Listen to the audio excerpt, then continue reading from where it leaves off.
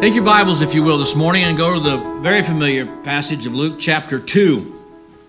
And we're going to look this morning at the message and the story of the Nativity, really from the eyes of Mary and Joseph and how it also affects us. You've heard these words so many times, but they're such beautiful words.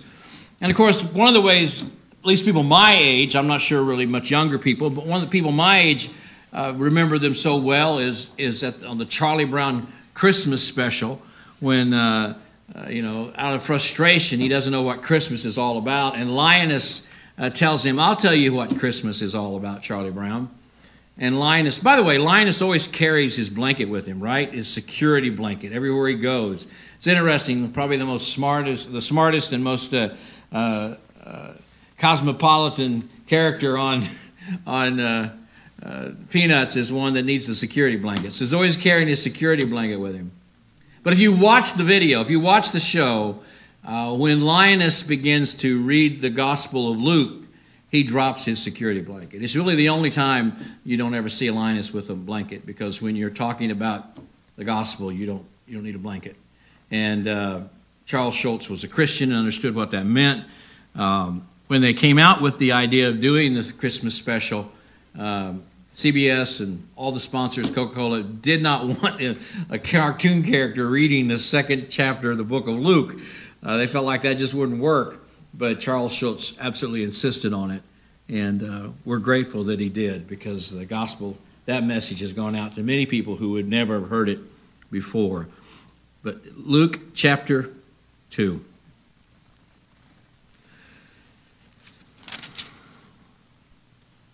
In those days, a decree went out from Caesar Augustus that all the world should be registered.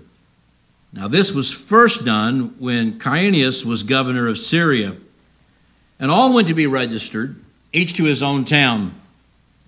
And Joseph also went up from Galilee, from the town of Nazareth to Judea, to the city of David, which is called Bethlehem, because he was of the house and the lineage of David, to be registered with Mary, his betrothed, who was with child.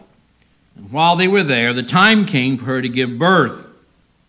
She gave birth to her firstborn son, and she wrapped him up in swaddling clothes, and she laid him in a manger, because there was no room to place them in the inn.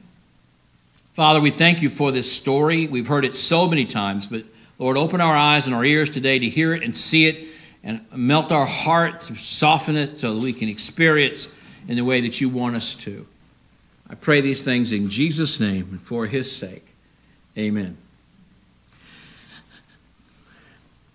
Much of what you think of when you think of the Nativity isn't shaped by these words of Luke in God's inerrant and infallible word, but it's shaped by the visions that artists and others have created around the Nativity, as we call it.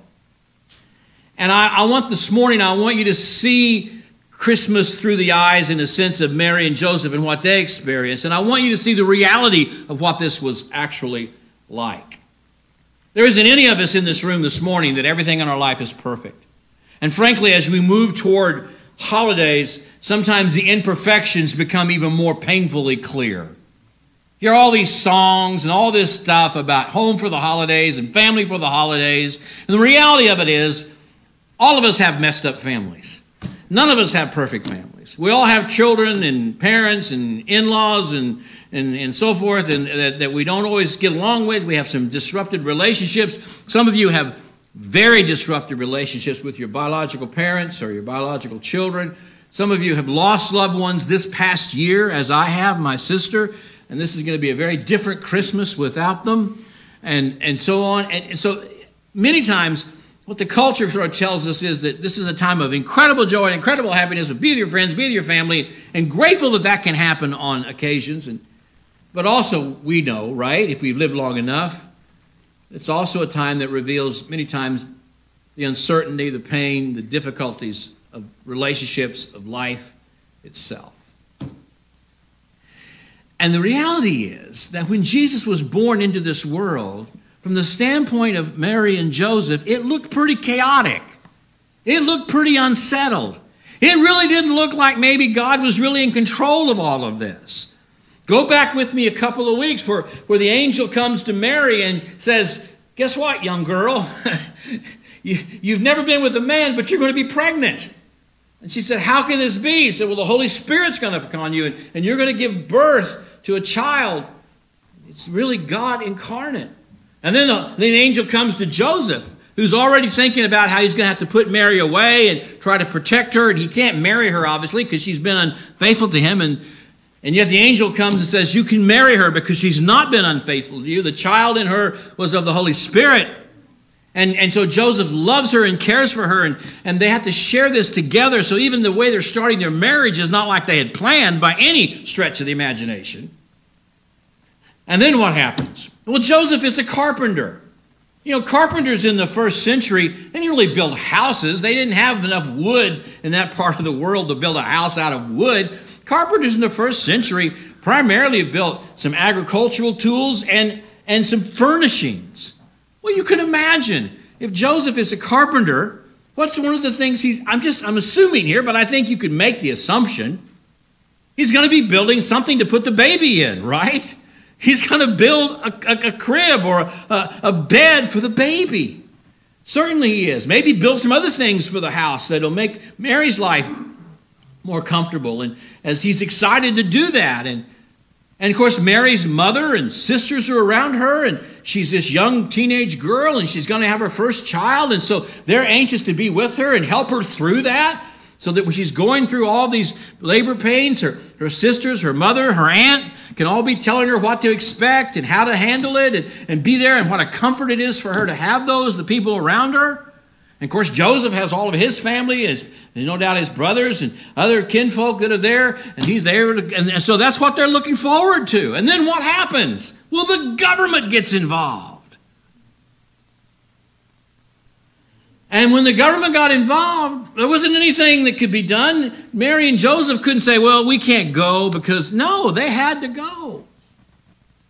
And all of a sudden, it wasn't just at any time. It was like in her 9th month, right at the time she should give birth, that he has no choice but to put her on a donkey and take this long and perilous journey from way up in Nazareth all the way down to Bethlehem. It's not the way they planned it. Can I just tell you that sometimes your life and my life is not the way we plan it. We think, well, where's God in all of this? And they make this long and perilous journey, and they get to Bethlehem, which was really the hometown of David's family, because the Roman emperor said everybody has to go back to their hometown in order to be counted. So we have a census. We know how many people are in the empire. We know how much to tax them, right? That's the deal. So he has to go back to his family's hometown of Bethlehem. Well, they get there, and it's a crowded place.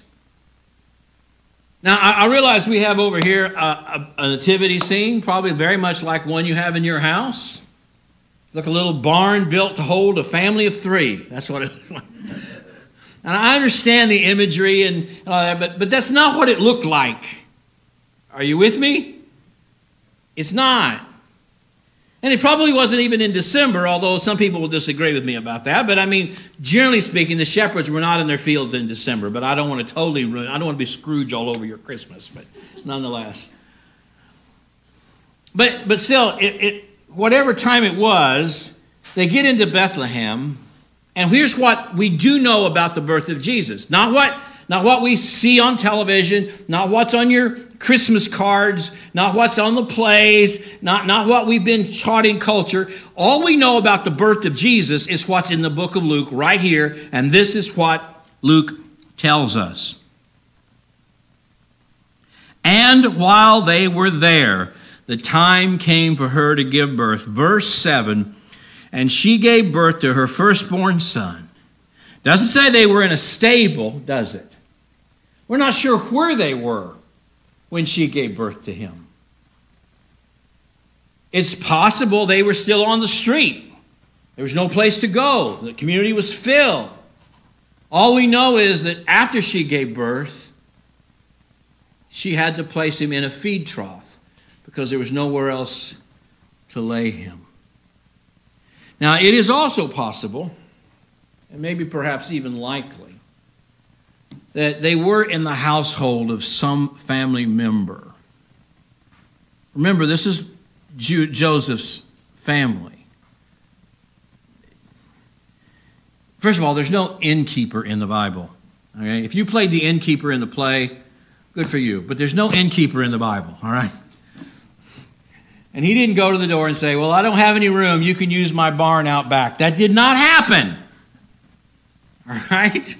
They didn't have like Motel 6 there. You didn't pull up to the inn. That was not the deal. There were perhaps places that would rent people rooms, but there was no room in that. Obviously, they got out of town. There's no way they're going to get a rented room. Those are already filled up. There's no room in the inn. That's just like a given. You're showing up. You know, and there's just no place to stay. That's a given. So it's quite possible they stayed with perhaps some of Joseph's family, and there would have been, in that case too, if you want to look at it this way, I had last year, I think, or maybe it was another church I was at. I'm in a lot of churches. I had a little drawing of it, but that some historians had made. But a normal house in the first century, in that part of the world, might have had sort of a little room that would have been sort of a guest place that could have been called the inn. But there was no room in the inn because it was probably filled with other people.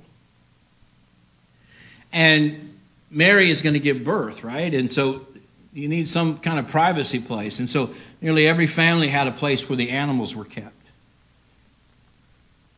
And so whether it was a family member who had a house and they were staying there, but there was no place for her to give birth, and so they moved out to the place in the courtyard where the animals kept, or whether it was a literal inn, and we don't know. But the point of this is this. None of that really matters. All that matters is this. It's not how Mary and Joseph expected it to happen. That first night, listen to me, that first night, as she's going through those pains of childbirth, there's no mother for her to hang on to.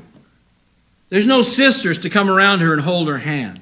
There's no aunts there who can help her and be with her through all that pain. There's no brothers and relatives of Joseph there from Bethlehem that could walk alongside him in that hour. And it's dark, and there's no little bed that Joseph has made for the baby. They're not in comfortable, familiar surroundings. They're in a place that they don't know, in a place that's packed with people. And when this baby is finally born, there's no place to lay him except in a feed trough. I know we say the word manger. That has a wonderful little sweet little Christmas sound to it, like away in a manger. But it's really away in a feed trough. It's where a few hours ago cattle were eating out of. So you can imagine with me, it's dark. This poor child has just had a baby with really no one around her to probably help her understand that and do that the best she could. And Joseph's like that. And so all of a sudden, now we've got to keep this baby warm. We've got to find a place to lay the baby. Mary has to rest. There's a feed box. There's a place here where the animals are kept, either outside the home of a family member or outside of a rented place, wherever it is.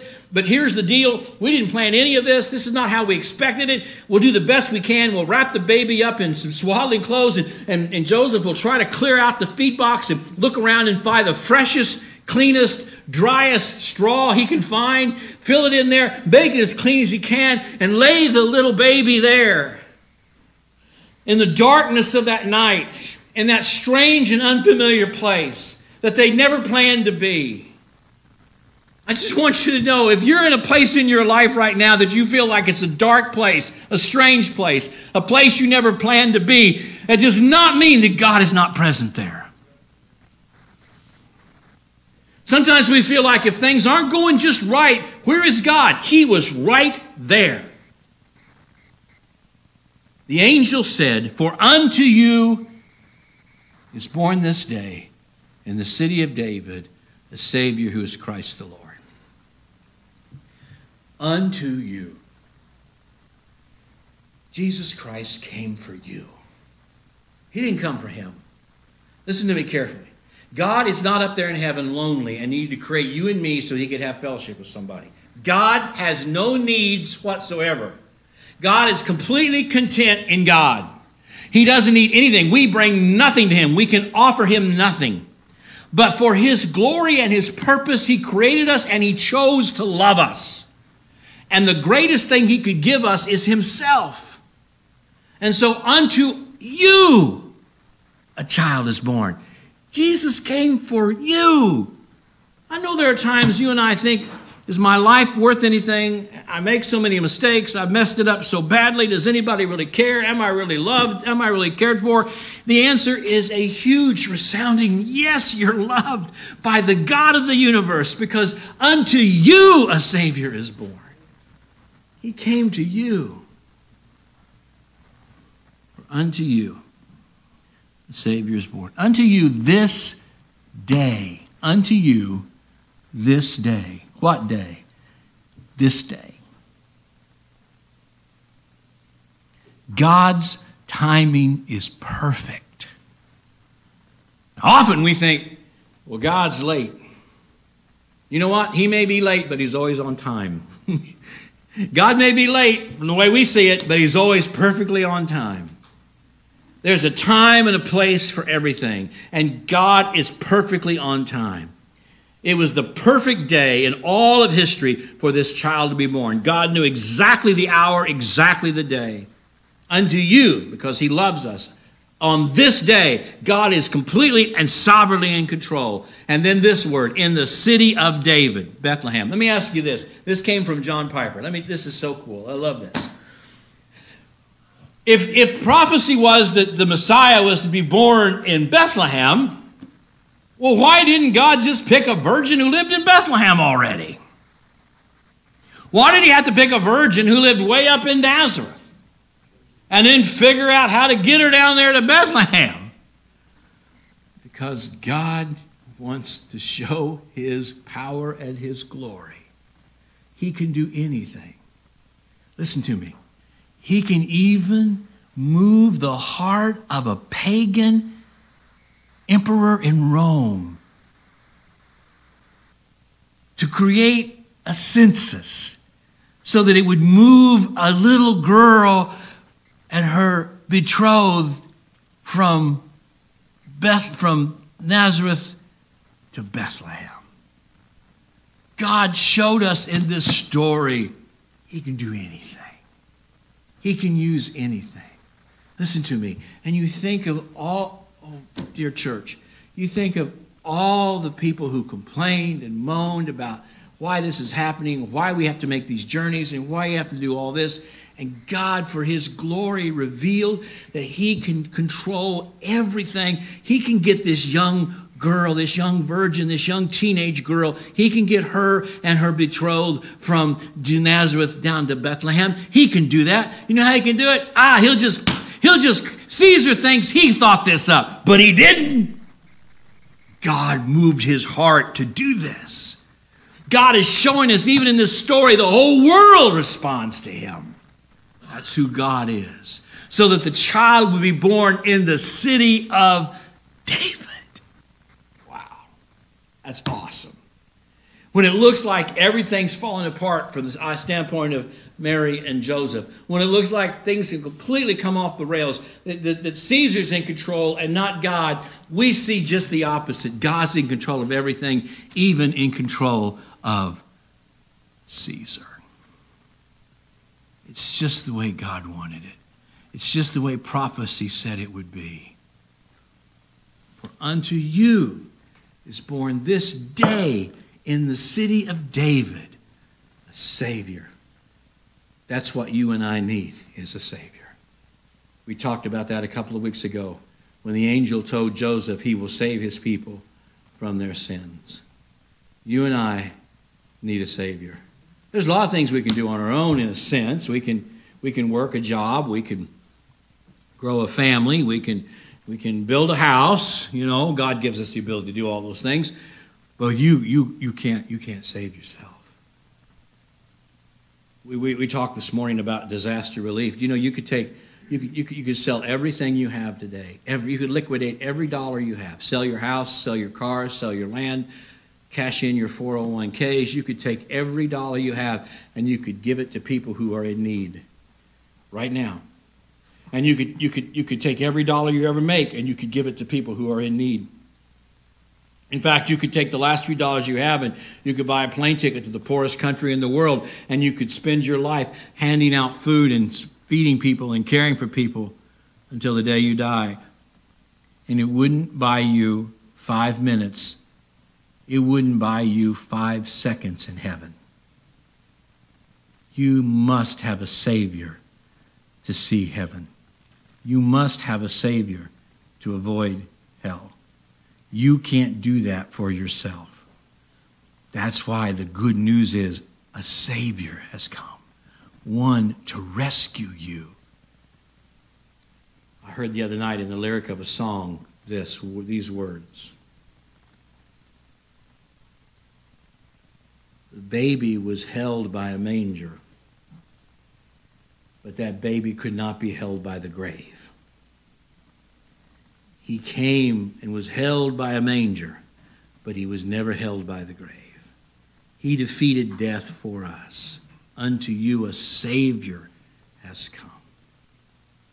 Oh, dear friends, this morning, I know what it's like, and you know what it's like to think our life is chaotic and unpredictable, and God seems absent at times. But if the story of Christmas tells us anything, if the story of Christmas shares anything with us, and it shares so very much, it says that God is intimately involved in every detail of existence. And it's all going according to his plan. That's why we can rest in the sovereignty of God. That's why those of us who have followed Jesus and called him our Lord and our Savior and realize he has saved us and he has redeemed us, even though we have difficulties and challenges and darknesses and struggles and heartaches and fears, and it looks like things are out of control, at the end of the day we can lay our head on the pillow and we can say, we know God has got this. He has it. Just as he had it that night. Again, go back to their eyes of someone watching them. You think, what in the world? This is the way God comes into the world? Because Caesar decides to have a census, and this poor young couple has to travel all the way to this town, and there's no place to stay. She gives birth maybe out in the street, and then they take the baby and they wrap him up and they try to put him someplace. They laid him in a feed box, and there's no family around. There's no friends around. A bunch of dirty old shepherds show up that they're never going to see again. That's the welcoming party. And God says, yes, I did all of that. I orchestrated every bit of it. I selected this young girl from Nazareth. I selected this great godly man. I put them together. I put it in the heart of Caesar, the emperor of the known world, to cause a census to be taken this very moment, to move them exactly at the moment of the birth to Bethlehem, exactly as it was foretold that would happen.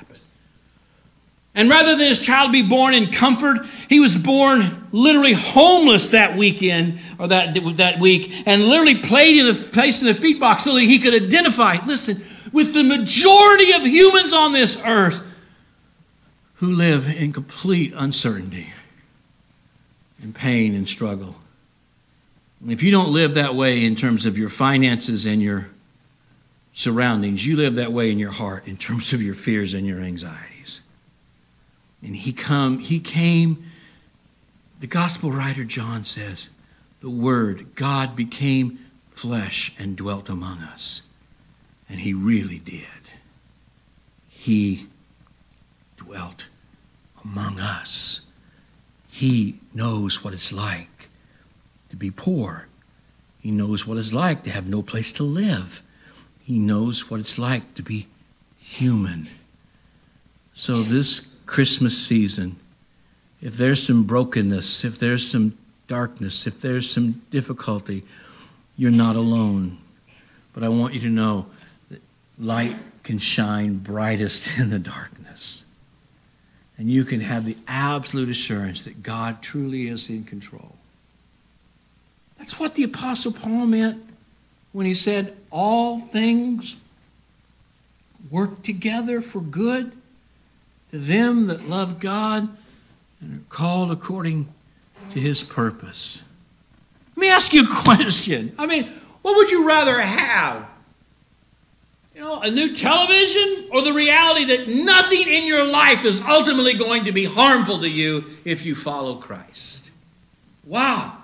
That's what the Scripture says. It's not that nothing in your life isn't going to be hurtful. Many things will be hurtful, but they're not going to harm you. They're there for your edification. As our brother said this morning, we don't want to become accustomed to sin and feel like it's this normal we have to give into it. We want to be edified. We want to be more like Christ. We want to be more gracious, more loving, more compassionate. How does that often happen? It happens when we walk through difficulties and challenges, and God blows away a lot of the stuff that shouldn't be there. Our pride goes away. Our reliance on ourselves goes away. We rely only on Him. We see what really matters. He's shaping us and forming us to be like Him, so that all these things, even the hurts, even the disappointments, even the fears that we have, all work together for our good and for God's glory.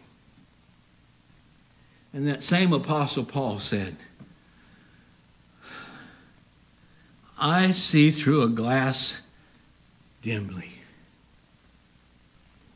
If you ever lived where you had no garage, as I did most of my life, you wake up in the morning and you're a little late to where you got to go, and you don't take time to defrost your windshield, you know what it's like to see through a glass dimly. As you kind of try to look through the windshield and think, I probably shouldn't be driving right now. It's not been long, See through a glass dimly. Can't see clearly. Don't really know where I'm going always. Look, there are sometimes in life, you've got to imagine that as Mary and Joseph were taking that long and dangerous journey, and she could feel that child moving, and she began to feel the contractions, and she realized, it's not going to wait. It's not going to wait. We're going to have this baby out here. We have nothing. I mean, all we've got is what we brought on with a donkey. I've never had a baby. No, I don't know what I'm doing. And Joseph, and no doubt, they remembered, listen to me, they remembered what the angels had told them. They trusted God. But I got to think at that moment, they were looking through a glass dimly. They couldn't really see clearly what God was up to. The Apostle Paul said, but one day, that glass is going to be taken away. There'll be nothing between me and God, and I'll be able to see everything crystal clear.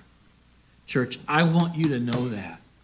There'll come a day when you'll be able to look back at your life and go, man, that was exactly the way God wanted it. Just as Mary and Joseph were able to look back and go, God was all over that night.